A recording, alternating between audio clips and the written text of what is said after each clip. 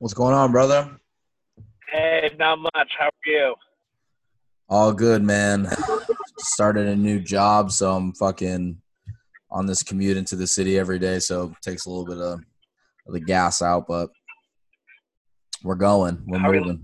how are you liking it? How you liking the new gig? Yeah, it's great. I mean, same company, just like kind of moved up a little bit to the commercial office because we have one here in this little city I live in, Lubeck, and then there's the big office in Hamburg. So I just started there last week, so I started taking the train and stuff like that. So I found an apartment out there. That's awesome. Yeah, I was gonna say your setup looks a bit different and all that. Yeah, got to dress up a little more, work a little harder, but all Yeah, good. you got the nice hair Oh going. yeah, oh yeah, brother. Did you watch the Yeah, fights last weekend? I did. I mean, overall, I thought it was solid, but I think definitely like the biggest like highlight for it was the Mike Rodriguez fight. The blunder, You know, yeah. because that This, was there was like so much fuckery there. yeah, We're like, firstly, I want to give props to Mike because that was the best I've ever seen him look. He looked so sharp. I'm so impressed with his performance, and again, he was such a like world class good dude. So I was so happy to see him perform so well. It kind of sucks when you like knock a guy out twice and then lose by submission. yeah, and even the submission was a little dirty. Like, he had his feet on the fence, and Yeah, I mean, and it's like, and frankly, I'm just glad Mike's shoulder's okay because that looked incredibly deep. And even Michael Bisping, who granted was nut riding fucking Ed Herman pretty hard that whole time. yeah, But even he was saying that Mike could have probably tapped a bit earlier. But I mean, like, dude, what a fucking screw job that they handed him. That was ridiculous. yeah, And I was pumped to hear though that the UFC brass, for all intents and purposes, is treating it as a win. So Mike still got his win money. He's and they're counting it like as far as like the rankings and future fights go, as if he won, which they should. yeah. I It's mean, a he won by W, DQ dude. in the second round. I mean, Exactly. I guess it kind of dives into the topic about like instant replay in fights, which I know that like hardcore fight fans will always say that they kind of like the flow of just like the natural course of events in a fight. But nowadays, when there's your job on the line, money on the line, contenderships on the line, uh, rankings, and it's obviously much harder to fight in the UFC nowadays. Every win matters, right? So if you're going to go in there and you're going to put these guys' careers at risk, I mean, granted, Dana's actually, in my opinion, a very honest, non-biased guy most of the time, and Yeah, he does his best. yeah, and like you just said, it's nice that he realizes that it was, for lack of a better term, a robbery in essence, right? Like you said, you drop a guy twice to the point where they can't keep fighting, the fight's over, Yeah. right? Oh yeah. Well, and then even too in the second round, and I don't know if this is how it's supposed to be, but Mike dropped Herman again and then backed away to kind of let him up. But then the referee stood between them, Yeah, which I don't. Which is that like normal protocol? Because honestly, like it should be fair game that Mike could at least still punch him as he's getting up. You know what yeah, I mean? fair enough. I It's think you're like, 100% right. and so I mean, I haven't seen that situation enough and taken notice of it enough, and obviously like Mike's my friend, so I was emotionally invested in the fight. 100%. But yeah, I mean, I remember texting my coach during it, being like, "Wow, the refs are just really trying to screw over Mike here." But like, it's one of those things though where I don't think it's unreasonable, for even the purest of fans to really like, I can't picture them disagreeing with this. If in any instance the referee stops the fight, if you look at replay, you know what I mean? Like Yeah, that fair should, enough. and then like say, I mean, now granted, it still wouldn't be the same. But say he stopped it because he thinks the groin strike happened.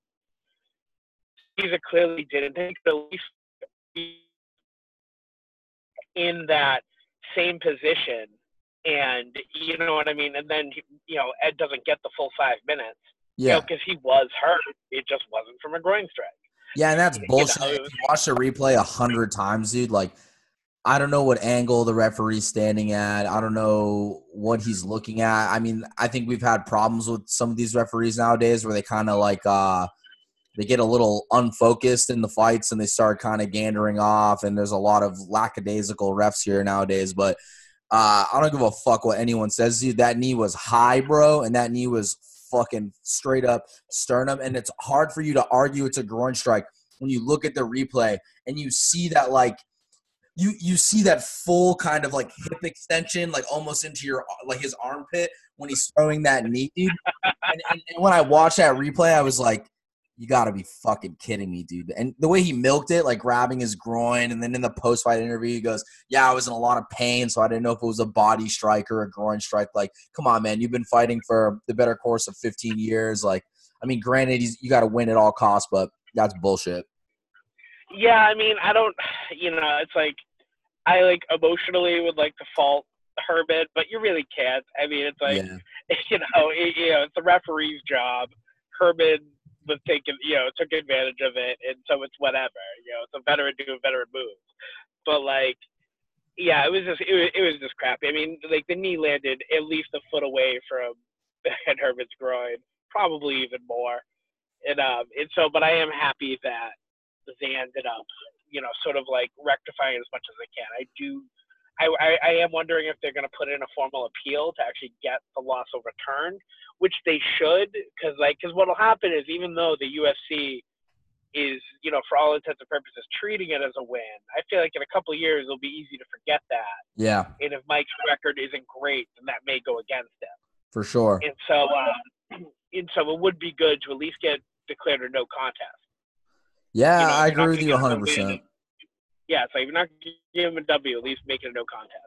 But that said, I don't know how the Vegas Commission is, but I know I've, had challenges like this for at the Massachusetts Commission, and they just generally don't, Give a fuck. It doesn't, it doesn't go your way. Like actually, so I remember with Peter Barrett, my student Dan Lopez fought him, and the referee like jumped in between them as Dan was landing a really good combo on Pete. Pete was shelling against the fence in the second round.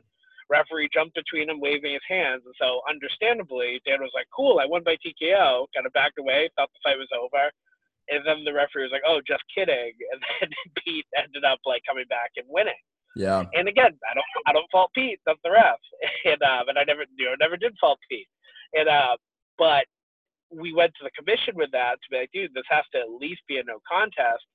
They watched the video. They're like, yeah, it sucks, but like, what can you do? And I was like, well, I can think of numerous things you can do. Yeah. Like turn it to a no contest. Fair enough. Yeah, I mean, they. I was gonna say they just like just one final point about it. They so the reasoning they gave is they didn't want to set a precedent of overturning every call, which I get because it might start as being a serious one like this, where it's flagrant. But then if they make, once that precedent's set, then you'll gradually just get more ridiculous ones. So there just needs to be more standardized criteria with this stuff. And I do think allowing for replay will make that a lot easier.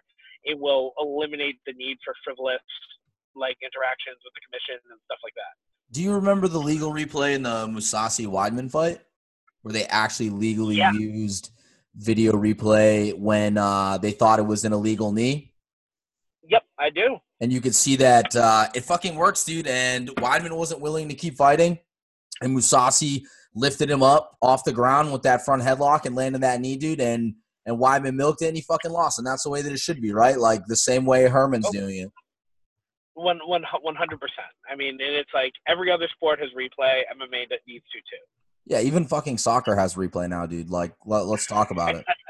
Are you serious, dude? Like, even soccer has fucking replay now. Like, VAR, this shit. You see the refs doing little boxes with their hands. They review everything. They review everything. They review goals. They review fouls. They review fucking everything with VAR, dude. Yeah. And that's the way that it kind of should be. I mean, what's fair is fair, right?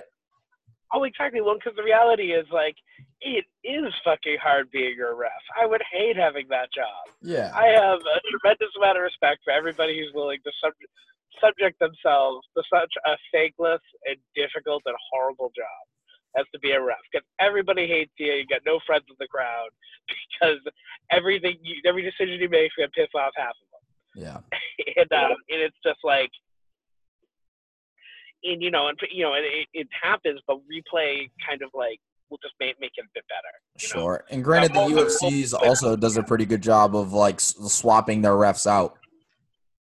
Yeah, though, like Dana will call you the fuck out. He Yeah, does and you're not done. care. Yamasaki out. Like, Mazzagatti Mazzagatti, never ref a fight done. again, dude. Yeah. Oh, that was funny. Like they So I mean, I don't know if you saw the post-fight press conference, but yeah, he called this a Mazzagatti level screw up, which I think in Dana speak is the worst insult you could give. Worst somebody. insult ever, dude. Ever. Because Yeah. you know how much he hates that guy. I think you could probably go on YouTube and find YouTube compilations of literally Dana just talking about how much he hates Steve Mazzagatti.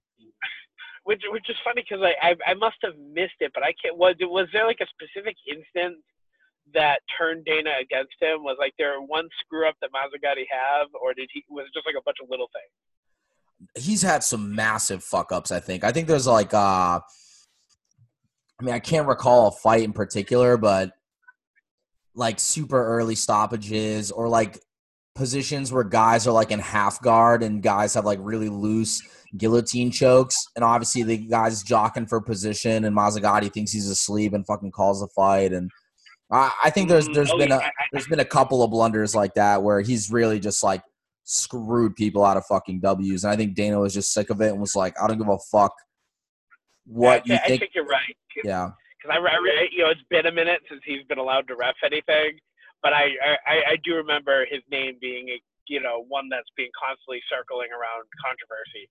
Yeah. And Yamasaki, I remember had like one bad sort of like really bad call where he let a girl almost die. Yeah, the Priscilla Cachoeira fight versus Valentina Shevchenko, right? Yeah, and he was like, "Oh, well, I wanted to let her be a warrior." It's like, that's not your fucking job. I don't think he's refed. I honestly don't know if he's refed a fight since then. Well, I mean, when you think about it, it's like it fundamentally went against his job. It's like you were a government representative who was there to simply keep the fighters safe. Yeah. It is not your job to decide if they should go out as a warrior or not. Sure. I actually miss Big John a lot, man. And granted, he's using his platform to make a lot more money than reffing. But as much as a lot of people talk about Herb Dean, like Big John McCarthy pioneered refereeing, dude. And this guy essentially just doesn't get it wrong. I like Mark Goddard a lot, too. I think that he's a very underrated referee. I agree. And I'm with you. I do really like Big John. That's actually why I really like listening to his podcast too. Yeah. Especially if there is like a controversial call or something, because it's good getting somebody with his experience, his take on the whole thing. Because he's the only like podcast host I know of that really has like that much intimate knowledge of how fights are actually officiated. Sure. The latest one I think was that Herb Dean fight where Francisco Trinaldo was losing the first 2 rounds, then he ended up knocking the dude out, and Dan Hardy stood up, and I think his take wasn't so much on the – I mean, obviously he did have a take on the refereeing, and he kind of agreed that, okay, it seemed a bit late, like a little bit of a lack of focus, but yeah, he's a smart guy. I mean, he tells it how it is. Yeah, 100%. 100%. Are you excited for the fights this weekend? Yeah, for sure, dude. Well, last week's fights, Bobby Green, fucking most wins in 2020, looked real slick. Oh, absolutely. I mean, and Bobby Green is a good example of like the good opportunity that fighters are having right now. Yeah, where you can just get a ton of opportunities to compete. That is largely unprecedented because I mean there are obviously with the worldwide pandemic. Which has done nobody any favors. It's like, the UFC still wants to put on shows, and a bunch of guys either won't fight or can't for whatever reason. Yeah. And so the guys who are willing are getting a bunch of opportunities. And so that's why it's great too with guys getting signed, guys being able to fight a lot. I mean, this could be, an opportunity for guys to really close the gap in the rankings with a lot of people. And so it's good to see guys like Bobby Green kind of, really sort of take advantage of that opportunity. 100%. How did you feel about this guy Ottoman Azaitar? The co-main event. Yeah. Oh, yep. I thought the co-main event was good. I enjoyed it. I mean, he steamrolled Kama Worthy, who's fucking tough as shit, dude. And I don't know if you remember watching that fight on in Abu Dhabi. I think it was the Poirier Khabib card. Like the amount of power this guy has at fucking lightweight, dude. That I see him being a real problem if he can kind of deal with the wrestling aspect of it. I mean, we can see he's got a lot of power, fucking big punches. Absolutely. I mean, because Kama Worthy isn't an easy night out for anybody. No. He's super game. He's been doing very well for himself. And so I mean, I thought that was a very impressive performance. 100%. The main event, pretty solid. I was gonna say I did miss that fight on the Khabib Poirier night though. So because I remember I had to corner that night for local fights. So nice. I was otherwise busy, but so I remember only watching the Poirier Khabib fight that night. Try to watch that fight back, dude. Like, look this guy up, Ottoman Azaitar, and just watch that knockout, dude. Really impressive. Did you get a chance to watch the main event? I did. That was an awesome fight. It was better than I thought it was going to be. 100%. I mean, the girls showed out, dude. They fucking went in there, and that was a sick fight. I had very low expectations. And, I mean, I remember, like, going in just really kind of wanting to see Mike's fight. And it was admittedly kind of fuming after Mike's fight. Fair enough. And, but yeah, I mean, honestly, I was really impressed by that one. I mean, they both just, like you said, they came out, they put on a show. It was great to see. Yeah, 100%. We got some really good fights coming up this weekend. I think for hardcore fans, the main card's pretty stacked. Even the undercard's pretty stacked. You got Andre Ewell on the undercard. I know he's a guy that's had some fights against some local competition on your side. Jessica Rose Clark, also very talented. We got Jordan Espinoza.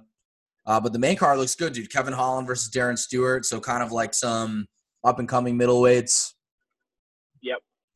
We got Mackenzie Dern versus Randa Marcos. I think, obviously, for real hardcore martial arts people that watch not just MMA but jiu-jitsu as well, I mean, Mackenzie Dern's a multiple-time IBJJF world champion.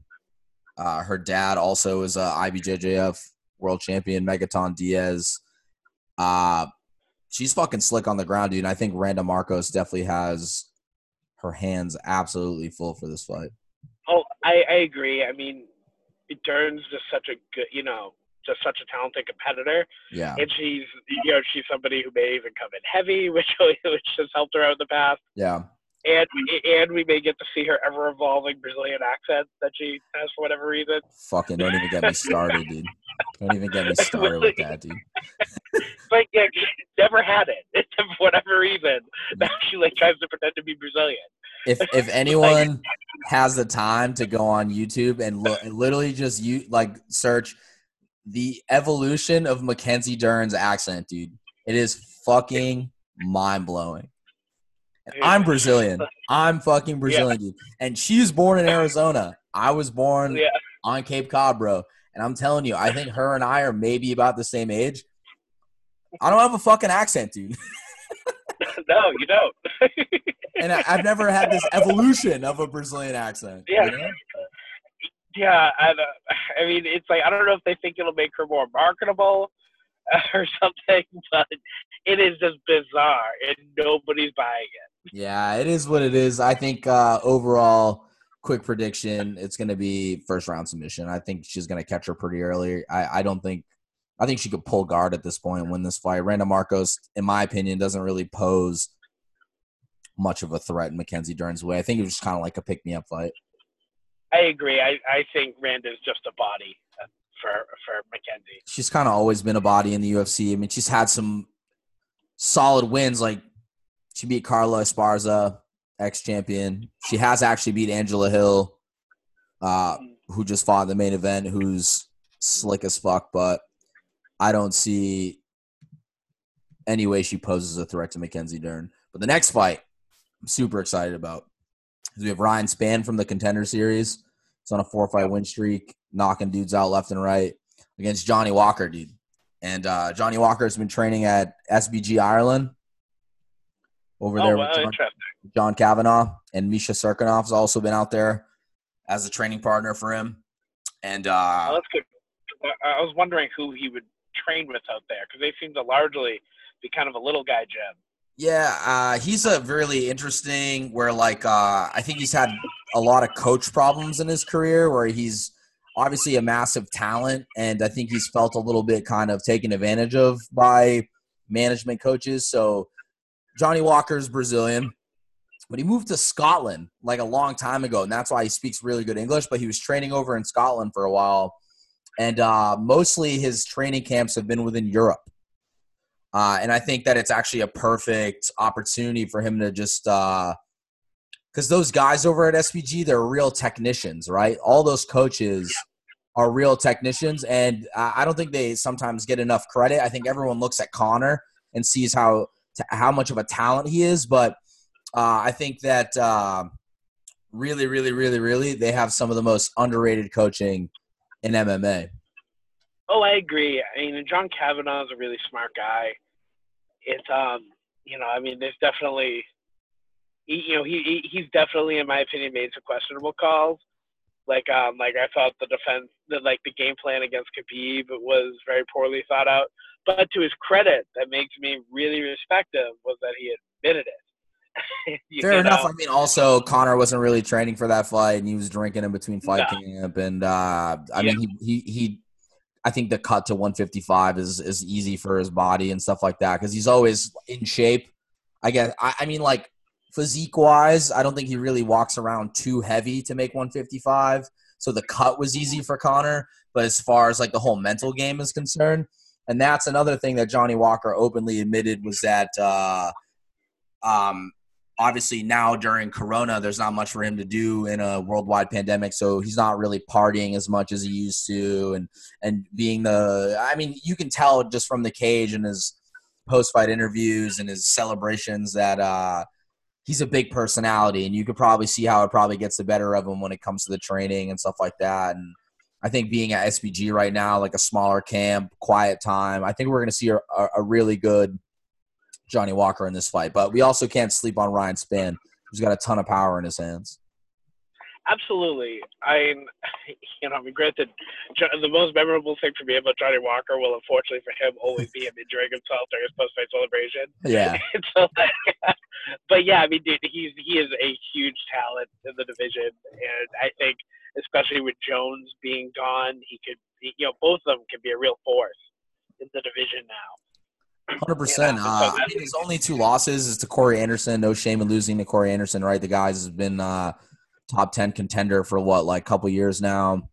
Really talented fighter. And Nikita Krylov, who also, I think, for the people that don't really like the mainstream MMA watchers, you can say, like, wouldn't know a guy like Nikita Krylov, but he had a massive stint in the UFC. I think he was riding something like a 4 or 5 fight win streak at light heavyweight before I think he had some problems where he needed to go home, so he started fighting on that Russian circuit. But also another talented guy, so no shame in losing to people like that. Oh, absolutely. Well, and honestly, like every guy who comes out of the Russian MMA scene is just a monster. Yeah. It's like the sound seems like a nightmare. Yeah, and speaking of the Russian MMA scene, the fight after that is Khamzat Chimaev versus Gerald Meerschaert. Gerald's really good grappler. Obviously, he's going to try and take this fight down to the ground, but Khamzat, I mean, he's making a lot of noise in the UFC. Dana really likes him. He's actually double booked him. So regardless, winning or losing this fight, he's going to fight Damian Maia, Fight Island, I believe. And that dude's fucking sick, dude. I mean, from the stats from his first 2 fights, I think it's like 4 strikes landed on him to 120 output, dude, which is fucking ridiculous.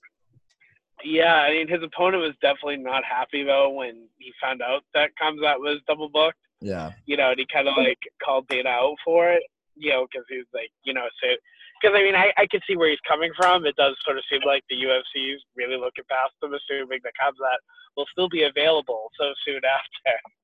But, Dana even said, he was like, listen, that's just who he is. He wanted to fight. We gave him a fight. Fair enough. If we have to change it, we'll change it. But guy wants to fight every day. Honestly, if he was the first fight on the card and fucking someone slipped out of a middleweight fight, dude, I think he's actually a welterweight, but he's moving up to middleweight for this fight. I think you're right. Yeah, but this guy would fucking fight 5 times in a night if he could, dude. Which, I mean, I respect that, bro. I mean, in this game, you kind of got to be a little tapped in the head to be good, right? Oh, 100%. I mean, frankly, you kind of have to be a little tapped in the head to think it's a good idea to do this. Yeah. It's like, because at the end of the day, you're getting into your underwear, locking yourself in a cage with somebody whose only reason for being there is to hurt you. Yeah. It's not the sport for the normals. 100%, dude. 100%. In my opinion, I think it's an interesting fight. I think Gerald's like really, really, really slick on the ground. I don't know too much about his striking ability. I think he's really one of those guys that like he's very like a Damian Maia type, like slick enough on the feet to avoid punches, to keep you at a distance, to gauge the distance. And his main objective is to just take you down, outposition you, outgrapple you, tap you out. I've seen tape of Chimaev outside of the UFC. He does have a couple of knockouts on the feet. So I think in the side of caution here, I'm just going to pick Chimaev just because I think he's a fucking psychopath and he's going to go in there and put on a clinic. I agree. That's sort of where the wind would be blowing with me too. Fair enough, right? Yeah, absolutely. Co-main event's pretty great. We got Donald Cerrone fighting in his like 300,000th time in the octagon against Nico Price, who's also just one of the most innovative fighters at welterweight, if not in the UFC period. So Donald Cerrone obviously puts on super exciting fights every time he steps in the cage, win or lose, right? So I think that's going to be absolute. Either it's going to be like a 3-round gritty war, but I don't see this fight going 3 rounds, bro. Unfortunately, I don't either. And I say that because, like, I really want Cowboy to win. I do. But he's had some serious durability issues. And I just don't know. I mean, and Nico Price is, just so tough. I'm really pulling for Cowboy. I am. It's like, but when somebody's like durability goes like his has, it makes it increasingly difficult to bet on them. Fair enough, but I just want to say that I think against real technical strikers, besides the fight against Tim Means, which Nico is getting pieced up in that fight until he landed that Hail Mary right hand, he's had a really hard time against technical strikers. Yeah, and that is Cowboy 100%. Yeah. And Cowboy's also gotten really good at mixing his wrestling in. Yeah. Which is unusual for such a tall guy, but he actually has like a good shot. And he's good at blending it in with his striking. And so, I mean, if he could maybe even kind of set that up early, so Price would think he has to worry about it, and then that'll give Cowboy more opportunity to piece him up with his striking. Cowboy has knockout power, but it's generally off of like a 3 to 4 punch combo. Yeah, he's a volume guy for sure. Exactly. He's not going to be the guy. I mean, he could with a head kick, but he's not really going to be the guy who's going to drop a big right hand on you and drop you right there. He's going to hit you several times, and then you'll go out. And, and he definitely has the tools to do that, and I think that's a very real possibility. He just needs to make sure Nico doesn't find one of those Hail Mary right hands. 100%. And I think that this is one of those fights, like one of these outings, because I think Cowboy's last couple of fights, I mean, granted, he's fought Justin Gaethje, who's a fucking animal, at 155, which we all know that Cerrone has a hard time making that cut, and he doesn't like making that cut. And he lost to Conor, which obviously there's no shame in losing to Conor McGregor, right? Like, the guy's a fucking stud. And granted, the age gap. And but part of that was Tony Ferguson too. He fought the 3 toughest guys at 155 aside from Khabib. Yeah. And so and so as much as I'm talking about like again those durability issues that he has, he's fought the baddest there is in his in his past 3 fights, short of fighting Khabib himself. Sure, and in these fights that we count him out against kind of like up and comers, I think this is where we always see Cerrone shine to an extent. Oh, you are completely right here.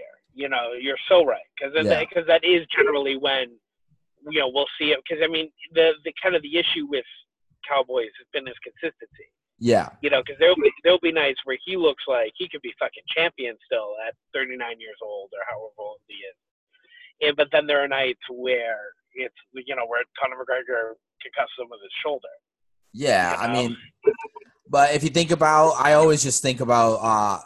I mean, granted, it was 4 years ago, but that Rick Story fight, like big fight, where I was like, I don't really see Cowboy winning this fight. Like Rick Story's super talented welterweight, like really good wrestler, like has power in his hands. Like I don't see him winning this fight. And you made Rick Story look like a fucking amateur, dude.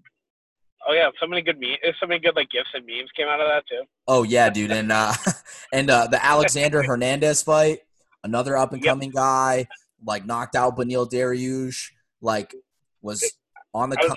I was actually trying to think of Hernandez's name when you were talking about how he shuts up and comers. Yeah, it's like, 'cause I remember Hernandez had a lot to say going into that fight too, talking a lot of shit. 100%, and that did not go his way by any standard. No, and then he fought Ally Quinta shortly after that in a 5-round fight and pieced Al the fuck up for 5 rounds, which was very surprising to me because Ally Quinta is also no joke. But he's one of those guys that you never know the version of Al that's coming in either, right? Is it real estate Al or fighter Al? Exactly. I mean, it's – and so so then we can say the same thing about Cowboy here. If fucking Alex Hernandez Cowboy comes in, then Nico could be in for a very rough night. But if Cowboy can't hold up to Nico's offense, then unfortunately I think he'll lose. But I'm definitely really pulling for Cowboy. Yeah, and if I can recall from memory here, I think that a lot of people actually thought Cowboy won his last fight against Anthony Pettis also.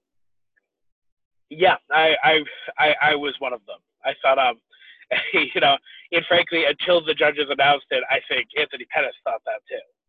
Yeah, 100%. You can see it from the reaction. You can always tell by the corner and the reaction of a fighter throughout the fight, dude, whether he thinks he's winning or losing. And Pettis is one of those guys that he doesn't have a poker face when it comes to that. Some guys will – No, he doesn't. Yeah, he just doesn't have that poker face, and he's one of those guys that will get discouraged as the fight goes on.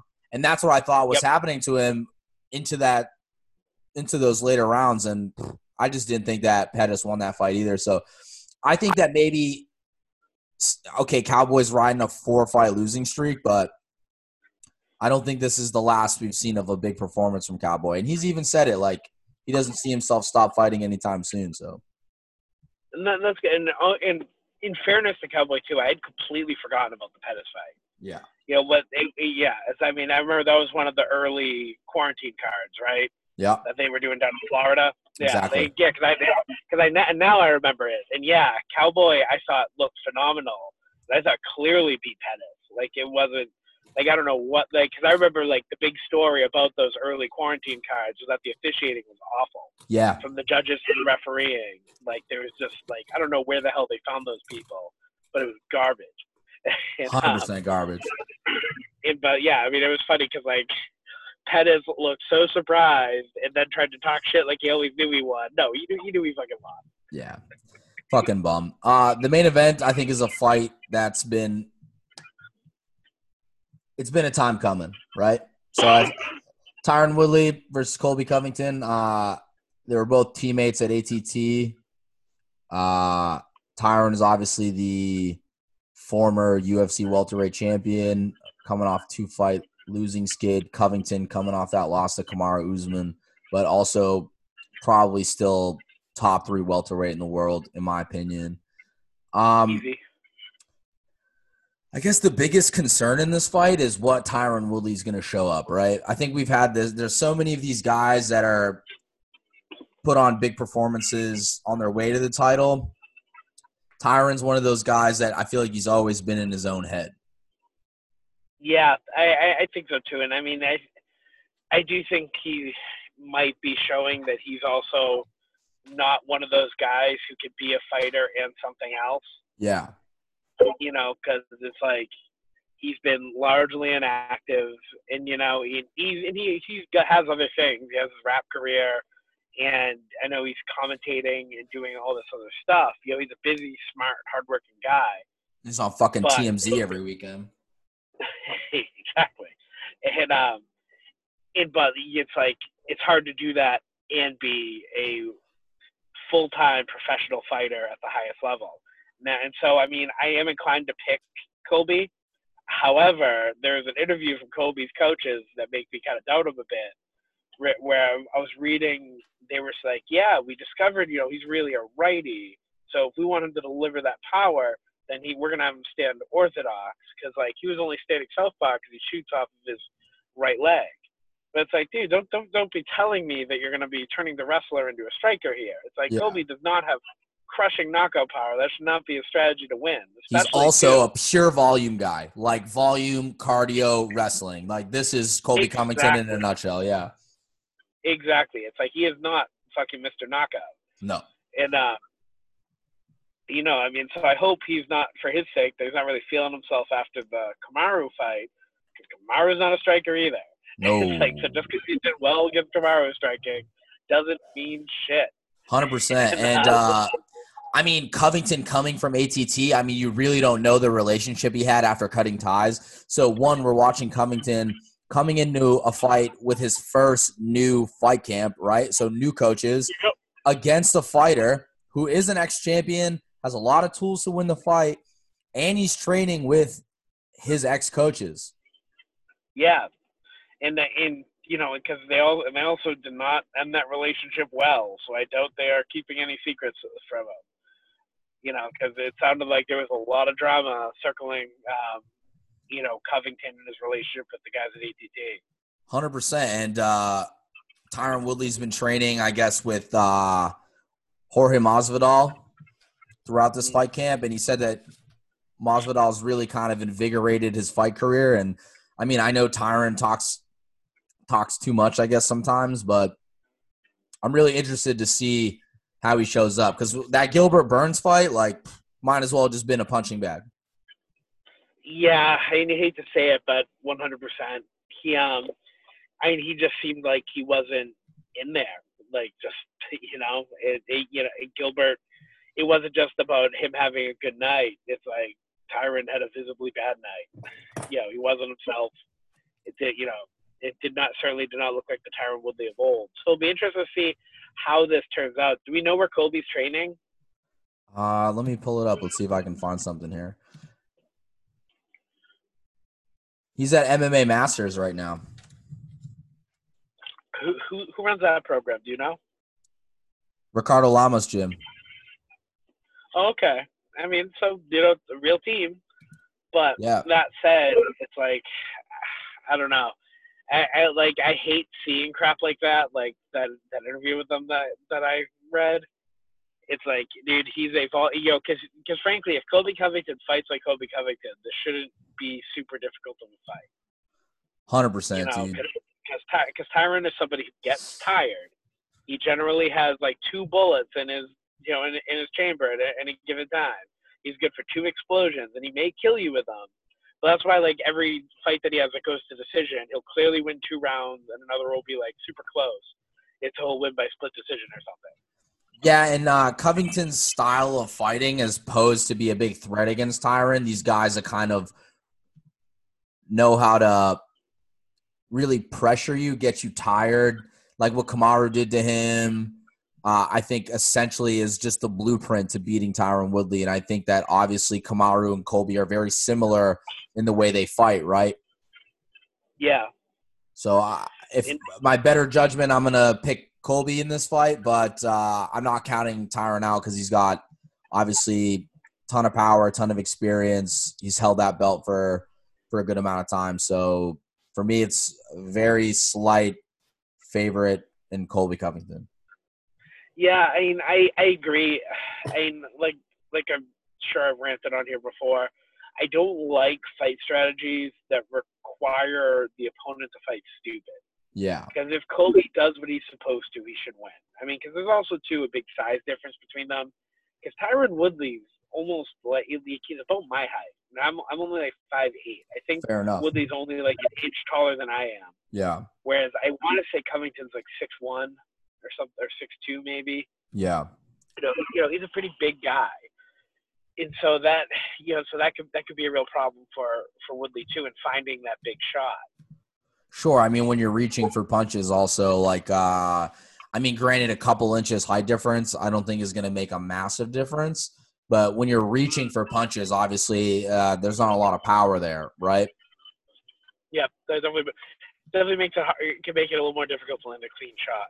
Yeah, but also, Tyron's crafty. He's got a good guillotine. We saw he's got the Darce choke. We saw he's actually no slouch with his jiu-jitsu, and we've seen Colby get caught in submissions before, bro. Like that fight against Vorley Alves early in his career. You're like shooting in for a lazy takedown, and you get caught with a hard squeeze, man. Sometimes you're gonna get fucking caught. So Yep, for me, absolutely.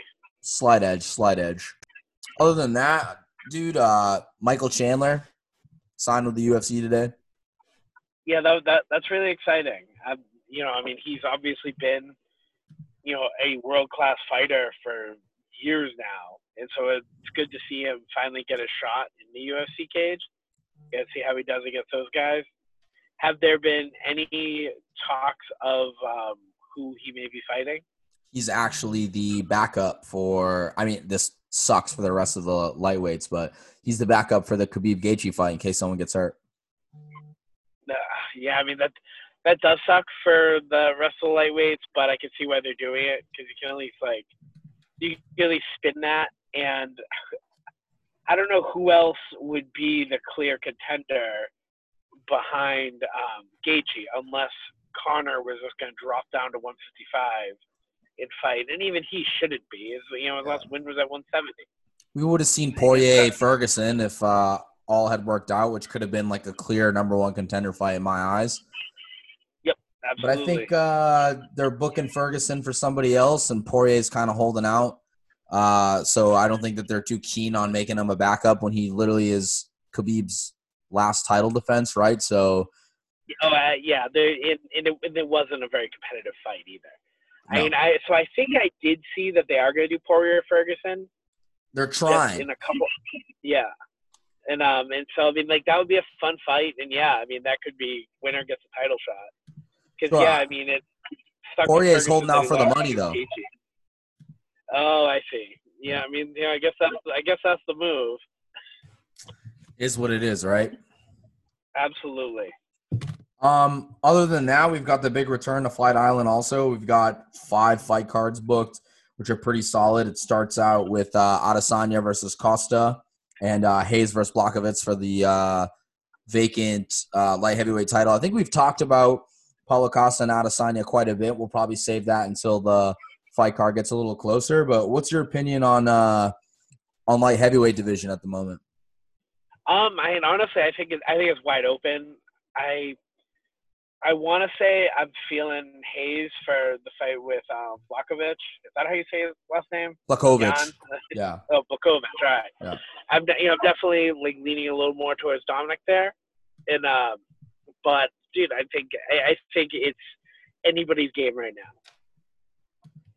100%. I think both those guys are really talented. I think Blachowicz has a actually very underrated ground game, in my opinion.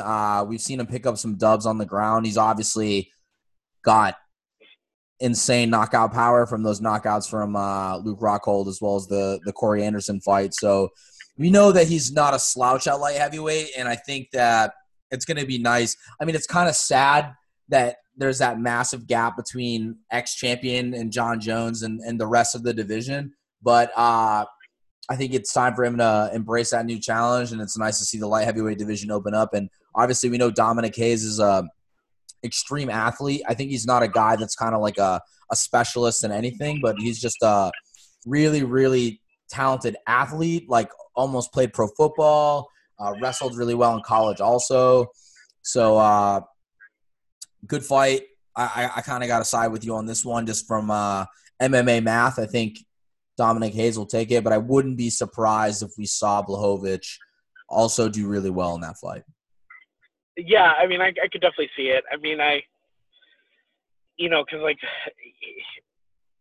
Leo, two of the wins that he got to get there were over Jacare and Luke Rockhold, who are two, you hate to say it, past their prime middleweights who were going up to 205. Sure. And so it's like, so it's hard to sort of weigh those much in Blachowicz's favor, but and so yeah, so I do have to go with Hayes, but yeah, I mean, I think it's competitive, and I'm excited to sort of see where the light heavyweight division is going to go now.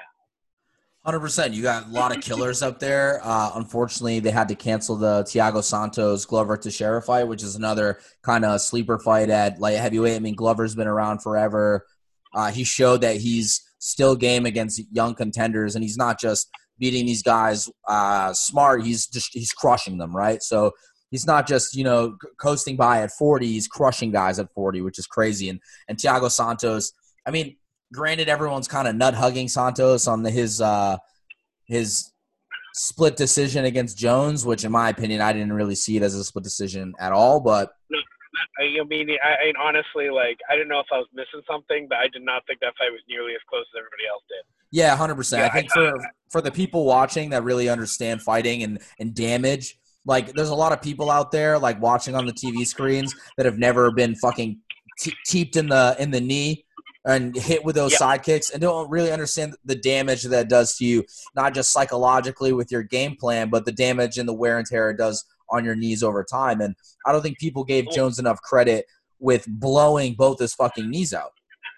Oh, I was just about to make that case, because everyone says in that fight, like, yeah, but Santos, like, blew both of his knees in it. He kept fighting. It's like, yeah, he blew those knees because Jones kept kicking him in the fucking leg. Yeah. It's like, and so, like, I thought Santos definitely had a couple, like, good moments in the fight, but it's just he just got outclassed by Jones. And like I said, I thought it was clear. And I think what a lot of people don't realize also in that fight and with Jones in general is that I think he's kind of found a lack of interest in just going in there and doing what's smart to win fights. Do you know what I'm saying? Yep. And he openly said it after the Santos fight where he wanted to go in there and kickbox a kickboxer and win to prove to everyone that he could do it, essentially. Which, fair enough. Yeah. But I think that if he really had wanted to do what he did to Gustafsson and do what he did to DC and do what he did in all those rematches, where he came in and just absolutely had smart game plans. He was in there to kill, to prove a point, because the Gustafsson, the first fight was close. And what did Jones want to prove in the end? I'm not going to sit here and play Gustafsson's game. I'm going to destroy him, which is what he did. And it's the same thing he did in the second DC fight, even though the first fight, I think Jones clearly won that 3-2 and was a unanimous decision, but I still thought that in his brain, when he sees this, he's like, seek and destroy.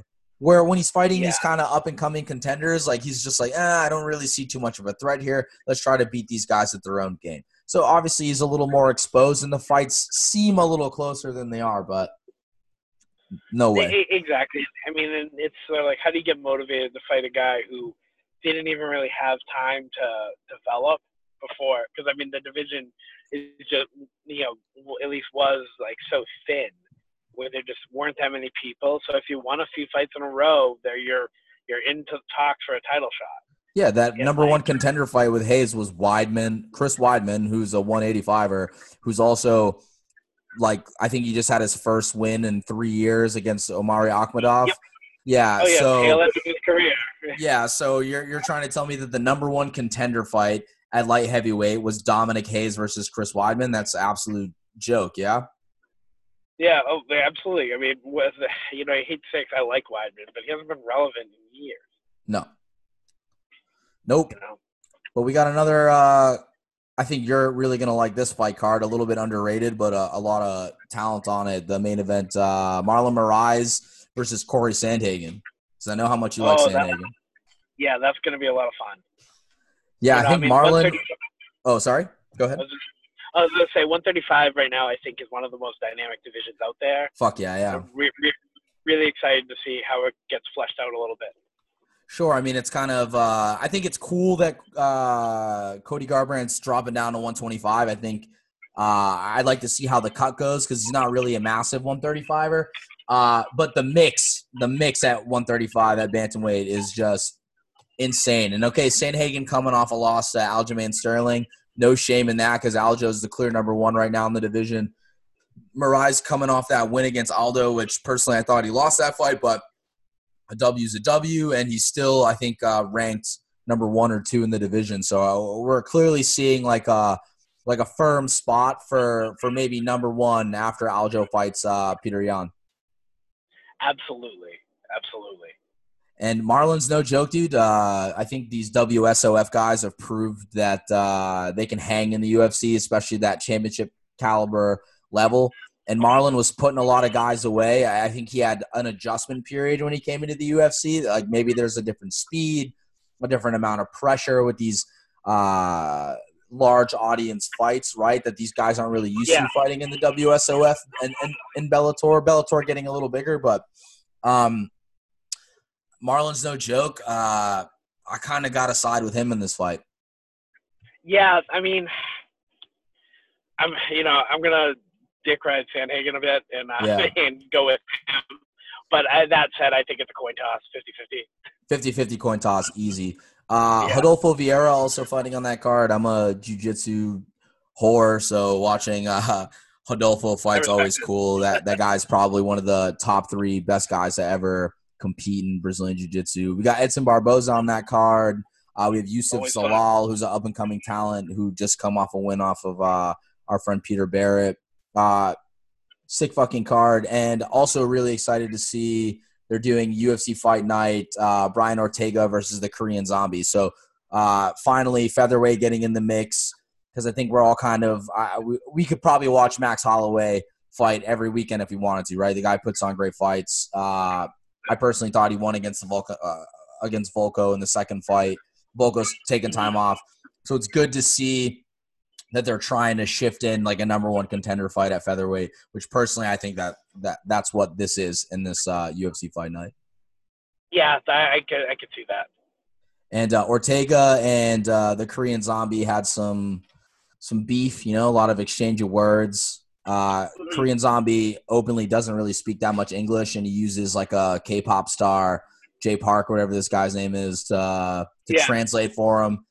And Brian got a bit offended. I think he ended up slapping Jay Park at a UFC event when Chang Sung Jung was walking his way back into the crowd to get to his seat. So there's a little bit of bad blood there. Jesus, that sounds crazy. 100%. I think that's a bad fight for Ortega. I think Ortega is – he's tough, slick on the ground, slick with his hands when he's fighting the right fighter. Yeah, I thought he was really exposed by Holloway, though. Yeah, and and so I mean, I don't want to say he's overrated, but like, he definitely lost some shine.